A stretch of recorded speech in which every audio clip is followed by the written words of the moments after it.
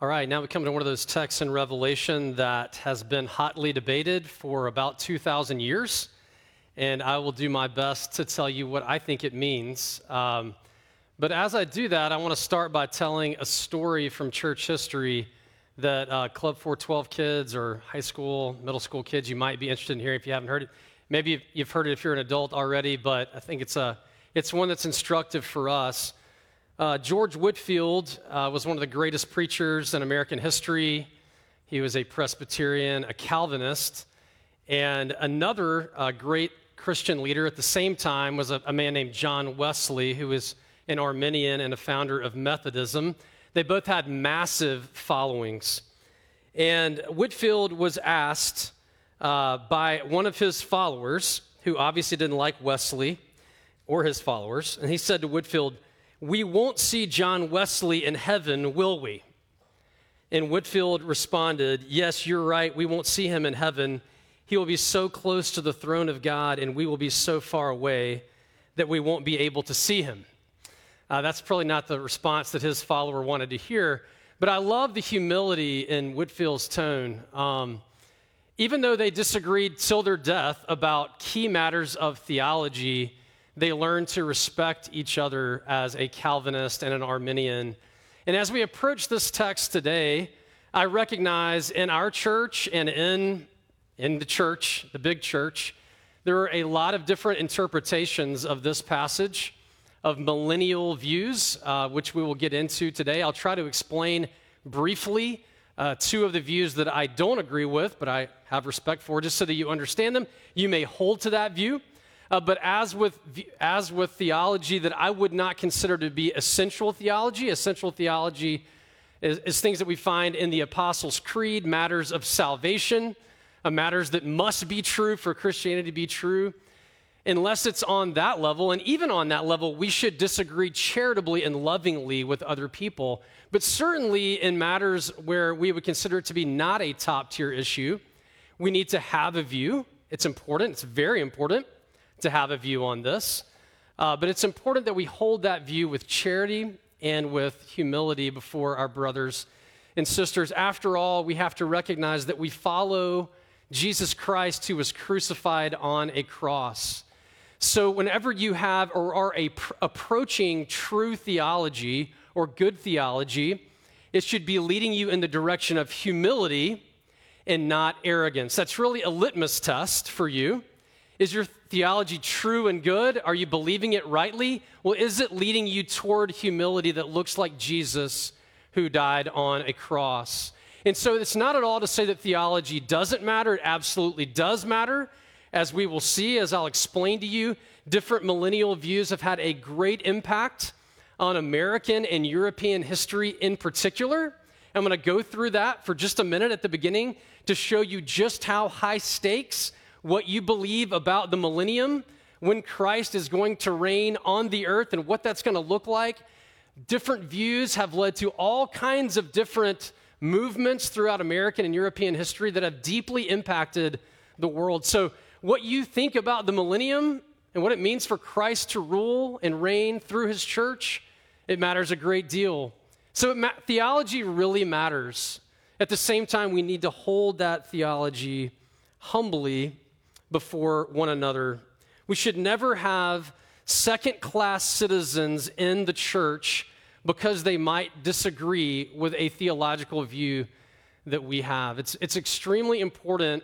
Every church tends to do this with some kind of a doctrine, but we shouldn't have second-class Christians in a church because we disagree on a matter of doctrine, particularly one that wouldn't be on a top-tier level. All right, and so with that, let me pray as we get going that God would give us ears to hear what he's saying to us from this passage. Lord, we recognize that you wrote these words through the Apostle John about 1,900 years ago. And you wrote this for an original audience, and then you also meant to communicate those words to us through your word, the Bible. So we pray that you will give us ears to hear your message today. Father, would you fill us with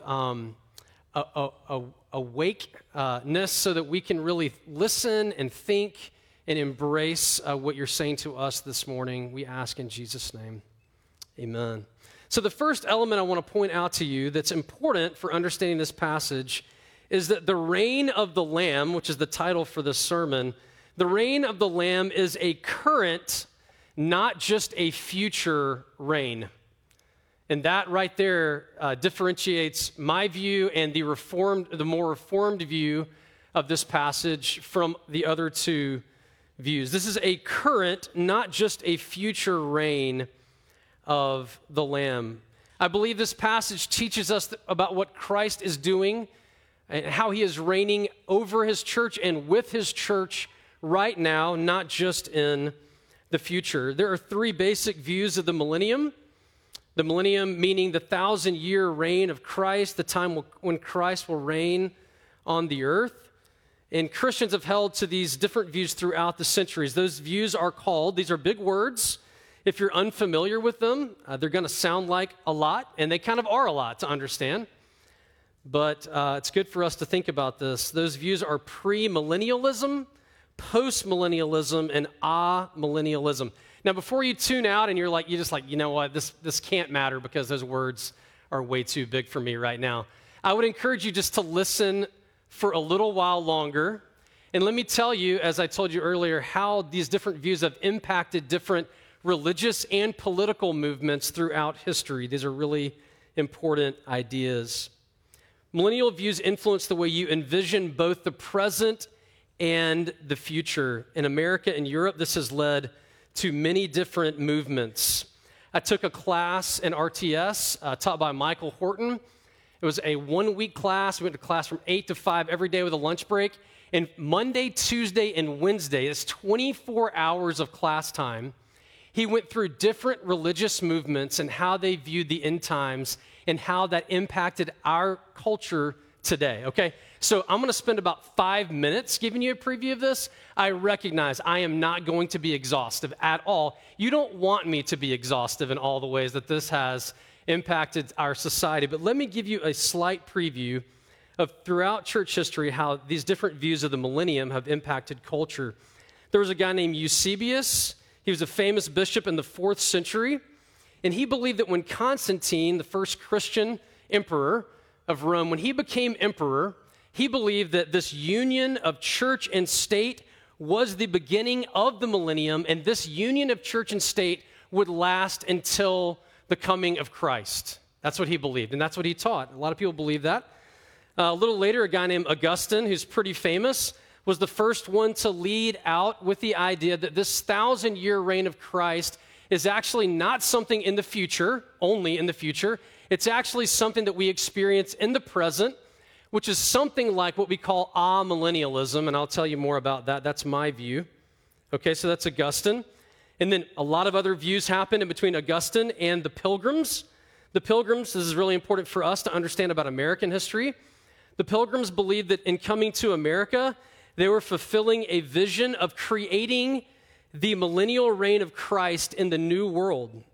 And they believed that this idea of manifest destiny, which sees the unique role of the U.S. in bringing peace and freedom to the world, was part of their religious faith. As a result, many Christians in America still combine their theological view of the millennium with America and the American destiny. Okay, and so some of these same Christians that tie their view of the millennium to America and our future rule and how that's going to happen in the world, they also see a role in this. Many times, often the same people see a union between the American manifest destiny and the geopolitical Israel future, in that they are pro-America and pro-Israel based on their view of the millennium, based on their view of what should be happening towards the end of time. And so we call this view of America influencing the world for Christ and this ultimate outgrowth of that something like Christian nationalism. And we call this belief that geopolitical Israel must be supported by Christians, meaning the Israeli state must be supported by Christians in order for Jesus to return and reign on the earth. We call this Zionism. Okay, and those two belief systems, those two outgrowths of millennial views, deeply impact everything that you see happening today in the news. They deeply impact our political world today. Postmillennialism, that view is a premillennial view. Postmillennialism, the belief that Christ will return after a 1,000-year literal millennium, was the view of greats like Jonathan Edwards. So Jonathan Edwards, I deeply respect this guy. I mean, he's unbelievable. He's also a Presbyterian. I disagree about his millennial view. So again, we do this humbly, right? I'm disagreeing with Jonathan Edwards. Jonathan Edwards taught something called postmillennialism, that Christ would return after a 1,000-year literal millennium. This postmillennialism drove much of the 18th and 19th century missionary movement, believing that Christ was waiting to return until a certain degree of righteousness was achieved in the world, a certain degree of peace and harmony that would be brought through Christianity into the world. This belief system led to many positive things, the building of many hospitals, clinics, schools around the world, and all kinds of things like that, which is wonderful in the developing world. What is not wonderful about it is often Christians exported their Western values with Christianity in a way that the people that were receiving this help from Christians couldn't tell the difference between Christianity and Western values. And so you see kind of a cultural imperialism that went along with that. Now, the world wars of our last century were a great blow to the post-millennial view that the world is over time becoming a better place. This post-millennial view is not a very common view today, not as common as it was then, because most Christians don't see the world as getting better right now. We see it as devolving or moving in the wrong direction on the whole. So you can see, just from this brief summary of millennial views, that what you believe about the millennium really impacts not just your own life, but as Christians group together in these movements around these ideas, it impacts society as a whole in the direction that we move in politics and many other things. I'd love to talk to you more about that. I'm not going to get into much more on politics than that, but just so you know, this is pretty important. So the three millennial views, premillennialism, postmillennialism, and amillennialism, let me explain those to you now that your interest may be piqued. So millennium means 1,000 years. Specifically, according to this passage, this is the 1,000 years when Christ will reign on the earth before the next two big events come, when he puts Satan to death and will judge the world. Okay, I'll talk about that next week. It's also in Revelation 20. So it follows that premillennialism means before the 1,000 years, that Christ will return before his 1,000-year rule on the earth. Postmillennialism means after, that Christ will return after a 1,000-year period. And then amillennialism, what does that mean? Well, you might think it means not 1,000 years, and that's not exactly correct. Amillennialism means not literally 1,000 years. So the amillennial view would look at Revelation as a whole and see the figurative nature and the symbolic nature that numbers are used throughout Revelation, and would put this 1,000-year number also in that category, rather than treating it as if it were an actual literal 1,000 years. Okay?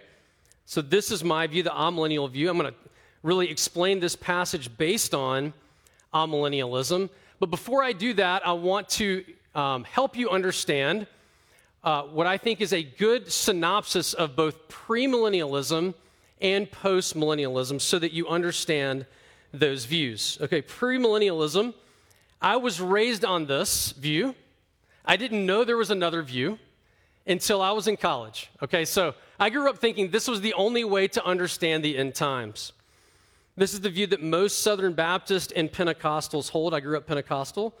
This theological view is the basis of the famous Left Behind series, which my parents have all in hardback. They wouldn't even buy the paperback. They need the hardbacks, and they continue to display them in the living room, okay? So I was raised to believe, again, this is the only view, and I didn't understand until I was in seminary that premillennialism, this view of the end times, didn't exist at all until the 18th century, and wasn't really formalized until the 19th century, okay? So it's not the only view. In fact, Christians for about 1,800 years didn't know premillennialism was an option. Okay, but now it is in vogue today, and it is probably the most popular view that you're going to be exposed to in Christianity, especially within America. So this view of the end times believes that Christ will return before the millennium. This is important to understand that premillennialists take a mainly negative view of history before Christ returns. History is degenerating until Christ comes to set up his reign on earth. And because of this, most premillennialists, like I was raised, don't really believe there's value in cultural engagement. There's this belief that it's all going to burn. It's all going to burn. And so the only thing that matters really in engaging the world is saving souls from burning. And that's it. Essentially, you need to make money, you need to tithe and give to the church so that people who work for the church can go out and share the gospel so that more people can come to the church and not go to hell. And so it takes a very narrow view of the scope of the way that Christians should be involved in the world today because of this negative view. I'm being general, okay? This is generally seen, engaging with the world to make a difference in the world is generally seen as a fruitless exercise according to this view of how things work in the end. I will say something about politics a little bit, actually. Okay, so the way this works also is that how we get involved politically, if you unite that with America and Israel, is that you want to promote things politically that are going to lead to what you consider to be an outcome that Jesus would return and start his 1,000-year reign, okay? And so you support these things. I took a class at Oxford in 2003 on this called Jesus, Jerusalem, and the Middle East, where actually there's this huge difference between supporting geopolitical Israel and supporting the new Israel, which I believe is the church, okay? So if you talk about Israel and Palestine relations, the fact is that there are many more Christians in the Palestinian regions of Palestine than there are Christians in the Jewish regions of geopolitical current Israel, okay? So when you support geopolitical Israel without thinking about the new Israel, which is the church, you often end up supporting policies that actually hurt your brothers and sisters who live in Palestine, okay? So this is what ends up happening as you take a view that's more premillennial, where you think that there's something about Jesus returning and the Jewish nation state that go together that can be very dangerous. Now, I'm not saying don't support the nation state of Israel. It depends on what they're doing. It depends on what's happening there. But you shouldn't unilaterally support any geopolitical system simply because you think somehow that's related to the Israel of old. That's a huge change that happened because of Jesus, that there's a new Israel. And we don't support just a geopolitical Israel. That's short-sighted, and we need to really consider that. We need to support our brothers and sisters wherever they are. Stats show that about 10 times the number of Christians actually live in Palestine versus what we consider to be Israel today. And so we need to understand who we're supporting and why we're supporting these things. All right, so I got into it a little bit. We can talk more about that later. Okay, so premillennialists also have a different view on something called the tribulation. The tribulation is this idea of a 7-year period that precedes the millennium, where there's going to be a lot of bad things that happen. And they believe that the premillennialists often believe that Christians will be raptured before the tribulation, okay? So amillennialists, which is my view, we don't believe in a rapture. We don't believe that you get raptured and taken away from the world before the bad things happen. The only way you avoid the bad things happening is by dying.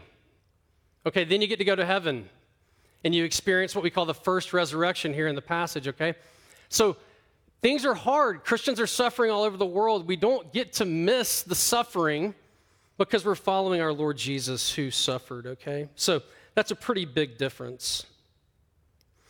Postmillennialism believes that Christ will return after the 1,000-year reign is complete. And they believe that there's going to be this golden age of gospel expansion where the world is going to be transformed by the gospel, and all these political systems are going to, and all these social systems are going to manifest that, and then Jesus will return at some point when there's that level of righteousness happening in the world. That's Jonathan Edwards' view. And again, the world wars and the awareness through technology that we have of all the bad things happening in the world have kind of killed this view, okay, in my estimation. Okay, let's get into amillennialism. I'm going to spend the rest of the passage. That's probably the longest intro before I got to Scripture I've ever had in a sermon, so thank you for your patience. But I think the context is important to acknowledge that there are different views, and I'm humble about it. I could be wrong. I'm saying there's a chance. I don't think so, or I wouldn't be preaching it, but, you know, there's a lot of people out there that I respect that would disagree with me too. So amillennialism, let's get into this, and let me explain this passage through the lens of an amillennial hermeneutic. Hermeneutic is just a big word for interpretation, but you should learn it because people use it. Okay, so verse 1. So this angel coming down out of heaven with a key, throwing Satan into a bottomless pit where he is bound for 1,000 years. Okay, amillennialists believe this is a moment in time that will happen not in the future, but happened already in the past. Why? When did this moment happen? Why do we believe that? Well, when in history was Satan bound from keeping people in the dark about the love of God and his grace for sinners? I would argue that is a moment that happened at the cross and at the empty tomb of Jesus. At the cross and resurrection of Jesus is where the powers of Satan were defeated. Sin was defeated at the cross, and death was defeated at the resurrection. These are the two great weapons of Satan, and they were both defeated. So John 12:31, Jesus says this. He says, now, and I believe he's talking about his death and resurrection and his current being on the earth. Jesus says, now will the prince of this world be driven out. And in 1 John 3:8, again, John also wrote Revelation, so these are words of John as well. John says that Jesus appeared in history to destroy the devil's work. So when Jesus is saying that I am here to destroy the work of the devil, in another place he says, I have come to bind the strong man and to plunder his house. Meaning he has bound Satan. He is binding Satan in his first coming so that the gospel can go out into the world. Of course, I will not deny that even though Satan is bound, it does not mean that he is still not active in the world, but his power over believers in particular has been broken in the world. What this means, and our confession spoke to this, that the believer in Jesus can live today with the real assurance that Satan no longer has power over him or her. That in fact, Christ has power over you. Now, for me, growing up Pentecostal, this is something I wish I would have heard a long, long, long time before I heard it, okay? Because I believed that God and Satan were generally, basically co-equals. I mean, Jesus probably was a little more powerful. If I had to come right down to it, I probably would have said that. But at the end of the day, I felt like I was playing a video game, and the game was, whether or not I was really going to be on God's side and he was going to give me strength, or I was going to be on Satan's side and he was really going to get me down. The difference was not found in Jesus and his power and his cross and his resurrection and his accomplished work. No, the power, the difference maker was me. It was my faith. In my faith, if I had faith in God or I didn't have faith in God, then I could just watch on a video game, my health either growing or decreasing. And it was all based on how did I pray? How much did I pray? Did I say the right words when I prayed? Did I read my Bible today? Have I read my Bible enough recently? All of these things, it was like this giant spiritual algorithm somehow that meant that I was either growing as a Christian and I had God's favor, or God was kind of drawing away and Satan was really going to get the upper hand. And I'm telling you that this type of a view of spiritual living is debilitating.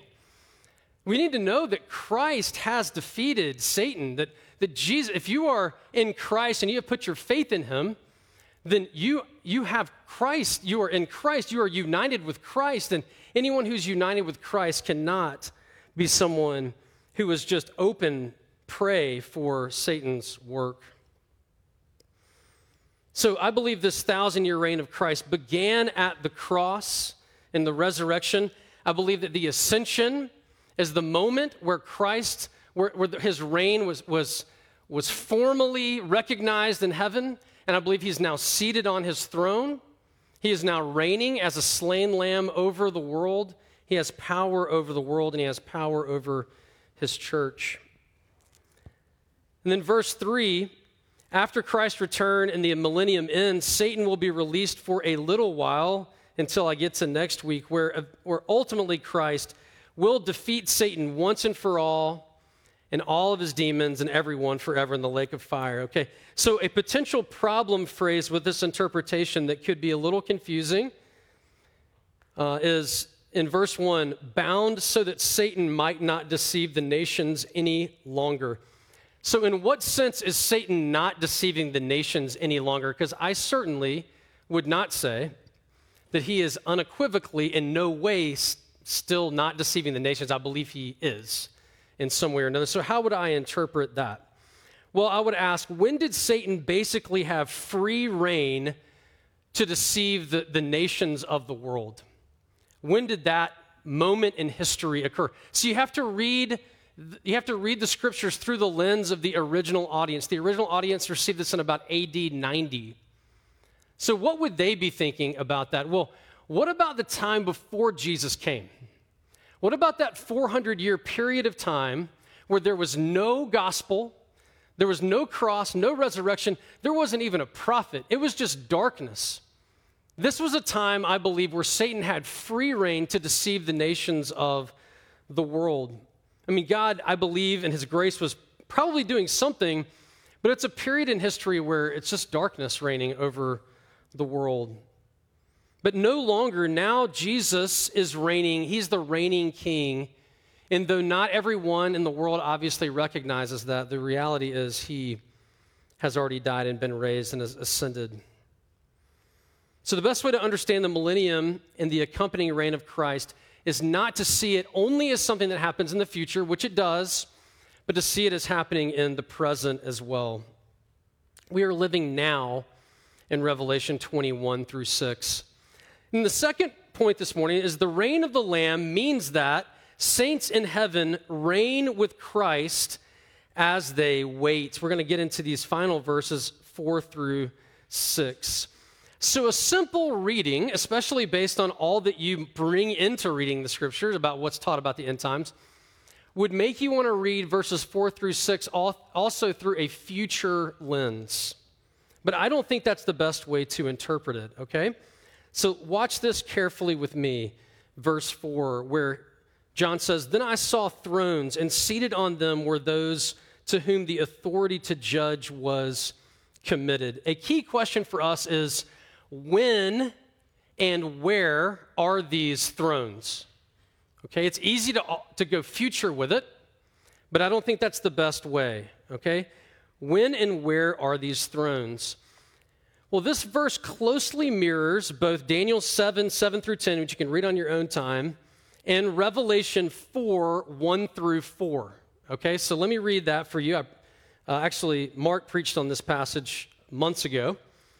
I did a great job, but you might not remember this section. So here, John, same author, writes in the same book, "After this I looked, and behold, a door standing open in heaven.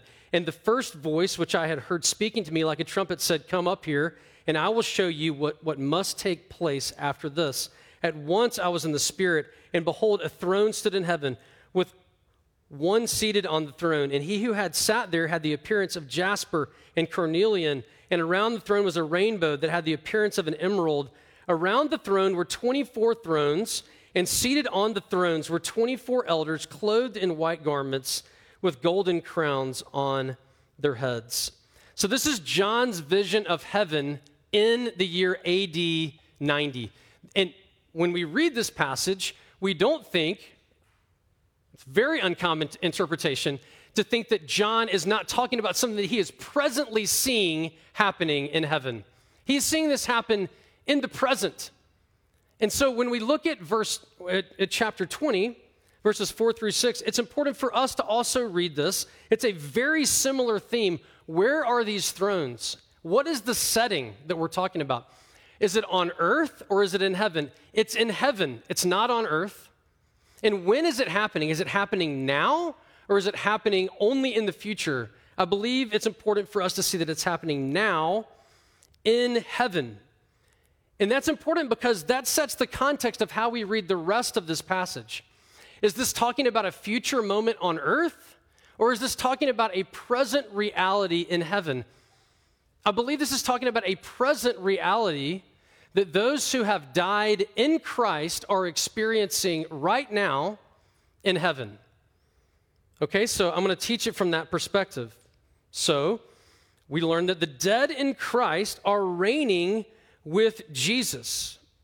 Both the martyrs, those who have been beheaded for the gospel, and the faithful, those who did not identify themselves with the mark of the beast, which simply means that your identity is in Christ by faith. And you did not align with all of the other powers of the world. And when you did, you repented because your identity is in Christ.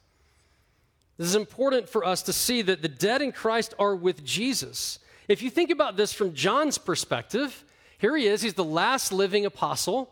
He's on an island. All of his other friends and apostles have been martyred. And in the early church, many people are being martyred.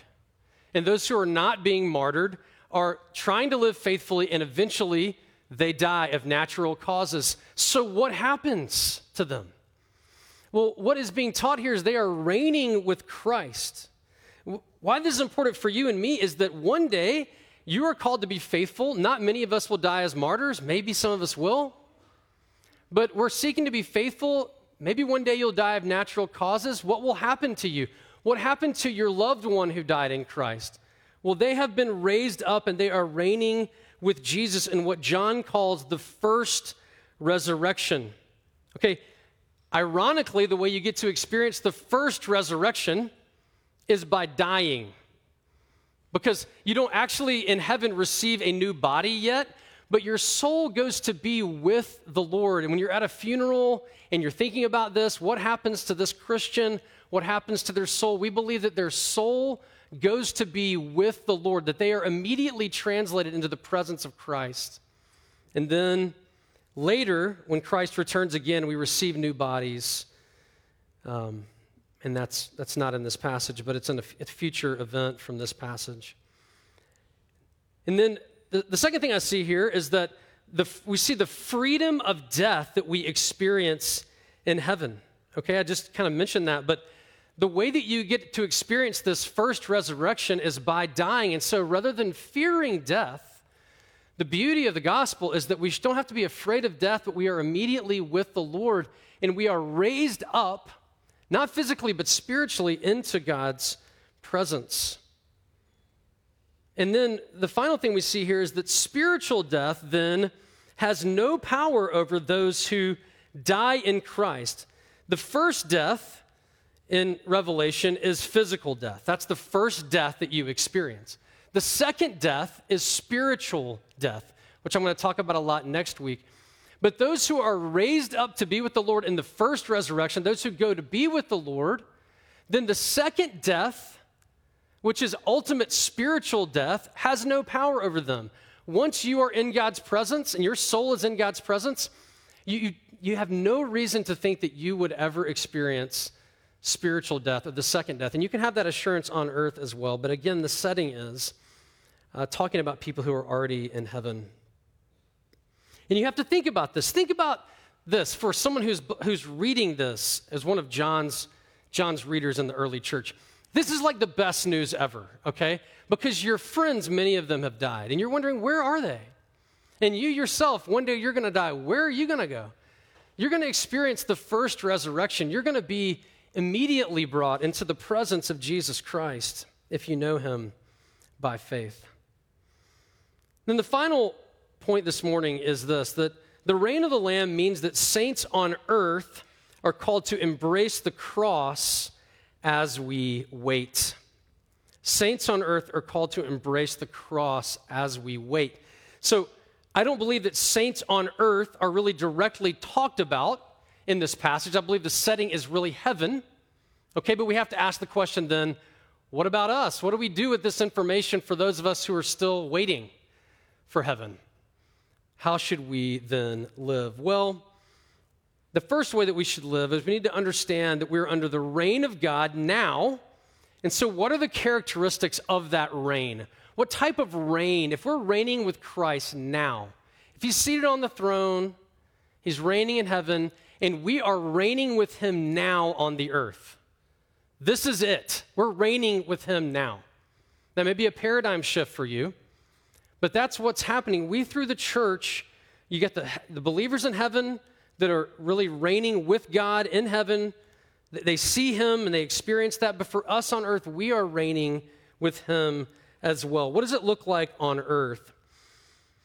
Well, the first aspect is that it's a cruciform reign. As we live in the millennium now, how did the millennium, which is not a literal 1,000 years, it's been almost 2,000, right? How did this reign begin? How did the millennium start? Well, it started with Jesus, with his incarnation, and it really started with his crucifixion. And so Jesus' death on a cross should characterize the way that we live as Christians throughout this season of reigning with God. We live in light of the cross of Jesus. Jesus now is pictured for us in Revelation 4, if you keep on reading in that passage, which I read earlier, as being a lamb who has been slain. And so even now he reigns as a slain lamb. You can see the marks of the crucifixion on his resurrected body. And so we live under the reign of the slain king. He rules through humility, sacrifice, life-giving love. We should be, of all people, humble. So you think about the number 1,000, then why? This is interesting maybe for Club 412. Why 1,000? Why that number 1,000? Well, I mean, if you're going to ask a kid, what does the number 1,000 mean? They would just say it's a really, really big number. And that's really probably the best interpretation for us too. It's a really big number. It's a big number. And it's also kind of signifies a complete number, okay? A big complete number. We don't know exactly what the number is. It's not a literal 1,000. Almost none of the numbers in Revelation should be interpreted that way. It's just a long time. The idea here is the suffering and the continuing to take up your cross and follow Jesus, it just keeps on going for longer than you thought it was going to.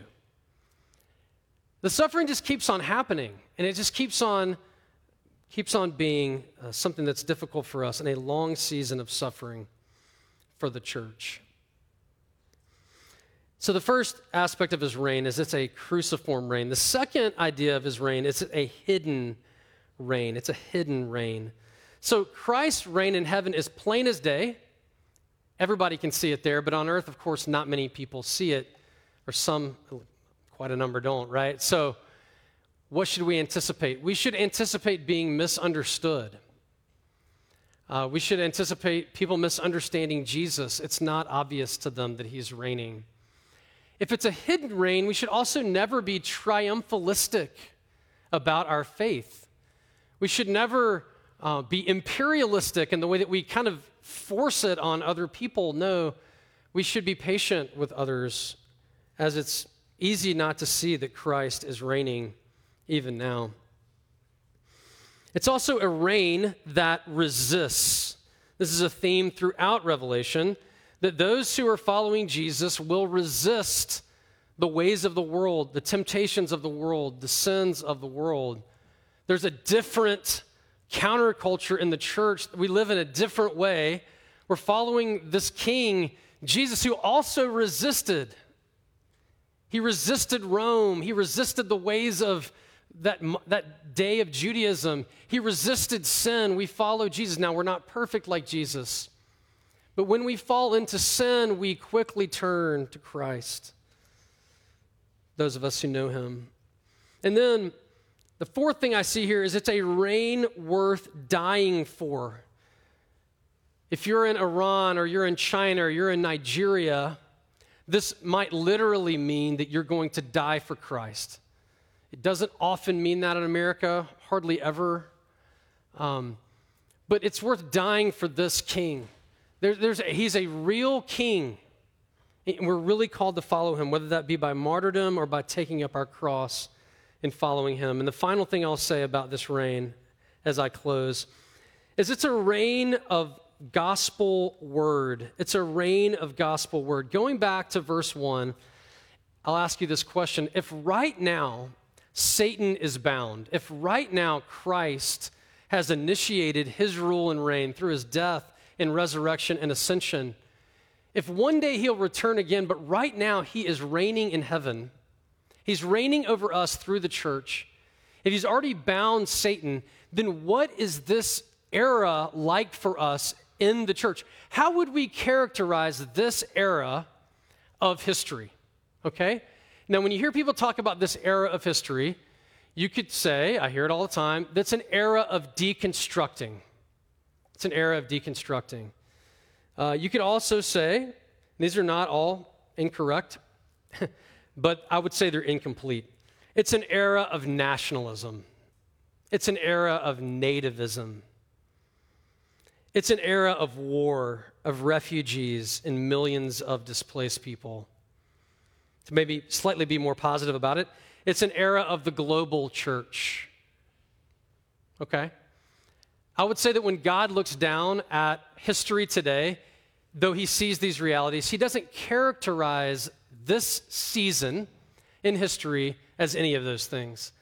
This is an era where he tells us what he thinks about it. It's Matthew 28:18, where he says, all authority on heaven and earth has been given to me. Go therefore and make disciples of the nations. Jesus is not thinking in terms of what are we defining this era as. He's saying now all authority post-resurrection has been given to me. Therefore go and make disciples. What does that tell us as we go forward into this world, whether that's by gospel word or by deed? I believe that our view of the end, our view of this, the way that we're reigning with Christ now, it's not just evangelism. It certainly includes that. It's also that the way we live and the way we engage with society today does really matter. It matters because we're serving the glorified King. It matters that we live in such a way that befit his beauty and his humility in the world. It matters. What does that mean, though, for us today? If all authority has been given to Jesus and he calls us out and Satan has been bound, that means that we can go with confidence, believing that God is at work, that this is not just a futile exercise, that it's not just all going to burn, that people matter and systems matter and societies matter and the way that we live matters in the world because we're following King Jesus. You know, I talked about the evangelism workshop that's starting up. I do believe this is important for us, ultimately. This is the era in history where people can come to know Christ. There will be a time when this era will end, and that will be beautiful for those who know Christ and very sad for those who don't. So let's remember that as we continue to go through Revelation together. Let's pray. God, I thank you for your word. Lord, there's so much here. And I pray that we would live with humility and charity, but we would also live with conviction, that we would live as those who understand that all authority has been given to you in heaven and on earth, and so that we can go out and follow you, trusting, God, that you are at work in this world to bring redemption to people and to bring your reign of righteousness on the earth. Lord, we thank you in Jesus' name.